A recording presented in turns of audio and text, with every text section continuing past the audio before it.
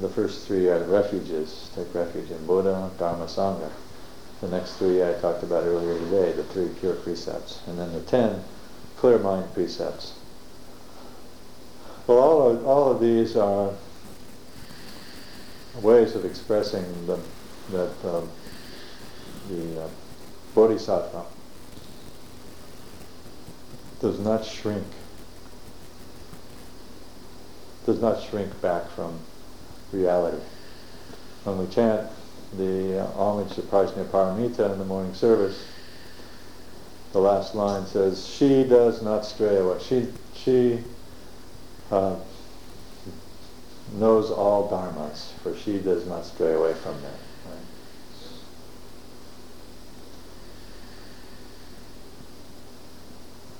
So the meaning of Buddha's omniscience, right? Seeing, knowing everything, is just that. Not straying away, not turning away.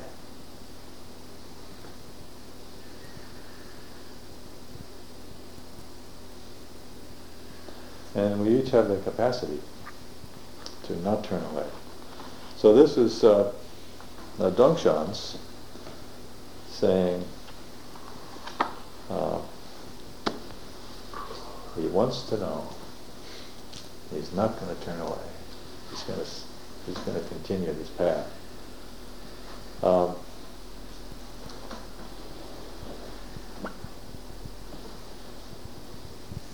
wanted to mention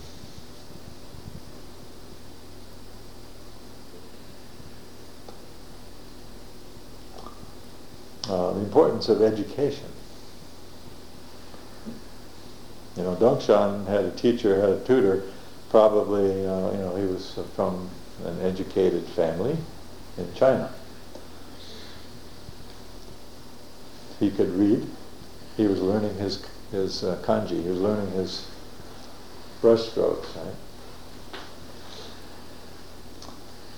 right? Recently I read a report that said 70% of the people on the planet cannot read. 70%. 7 out of 10. So if there were, so how many of us are here? 1, 2, 3, 4, 5, 6, 7, 8, 9, 10. What would it be if, only you 3 people there could read, and the rest of us would not be able to even read a little note that you wrote. So it's hard to imagine, actually. And it's disproportionate, the number of women. Many cultures around the world. Actually, some are even opposed to teaching women basic literacy. And some places just thought, well, it's not even, what's the point? Women don't need to read. A few weeks ago, Tom gave me a book called 3 Cups of Tea. 3 cups of tea. 3 cups of tea itself is wonderful. The first cup of tea, this is set in Kashmir, northern Pakistan. And they have a custom, if you arrive, you're a stranger, you're offered tea. The first cup of tea is a host for a guest. You're a stranger and a guest. The next time you have tea, come again the next time, second cup of tea, then you're recognized as a friend. And the third time if you are invited back and you have another tea, then you are like family.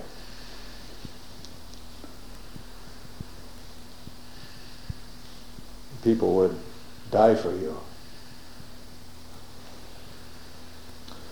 Greg, what's his name? Dr. Greg Mortensen? Greg Mortensen was the person in the book who stayed to have tea. These people actually nearly died up in climbing K, an attempt to climb K2, one of those high over 20,000 feet tall peaks, and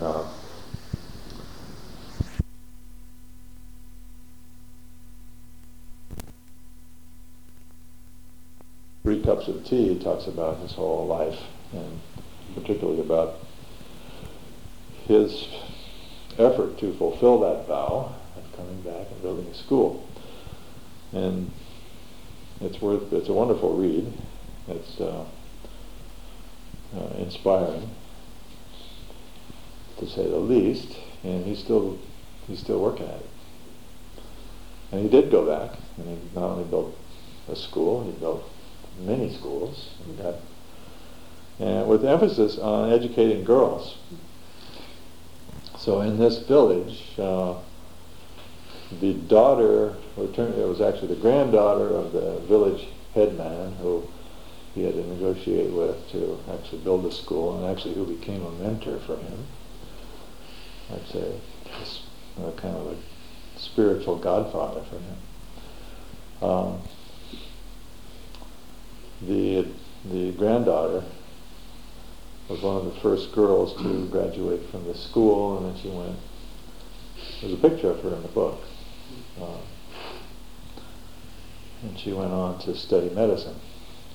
And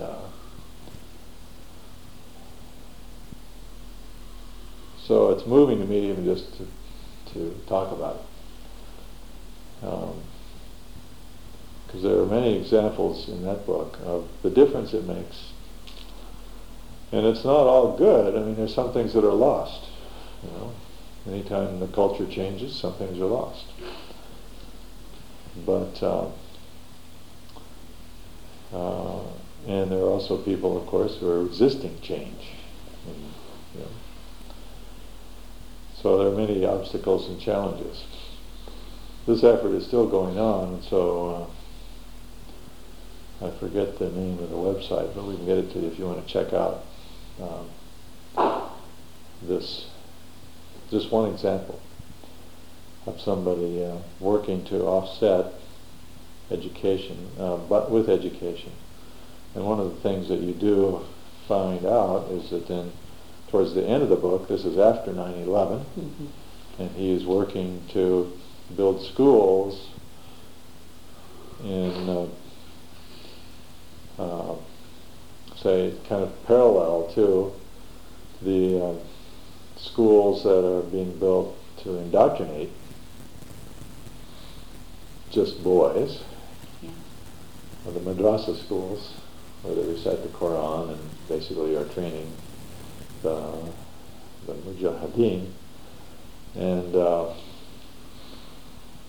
so there's that going on at the same time. He's working to actually do a more open education that includes girls. Unfortunately, there's a lot more money going into the other schools. And so our practice is an educational process. It's very dependent upon having some basic literacy and basic ability. And then we discovered literacy can actually be a problem for us, and so we have to set aside all that we know in order to actually be true to our hearts.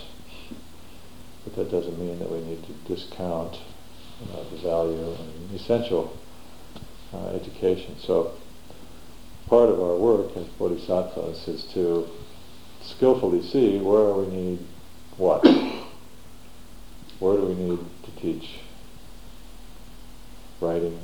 Where do we need to teach kindness? Where do we need to teach having a cup of tea?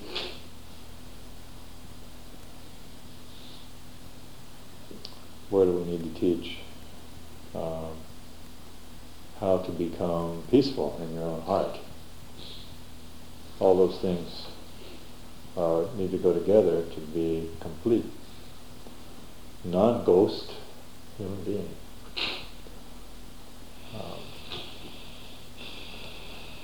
So I know that we're all working, doing our best.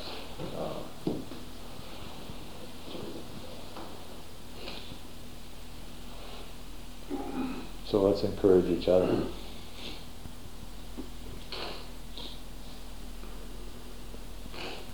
Thank you for listening.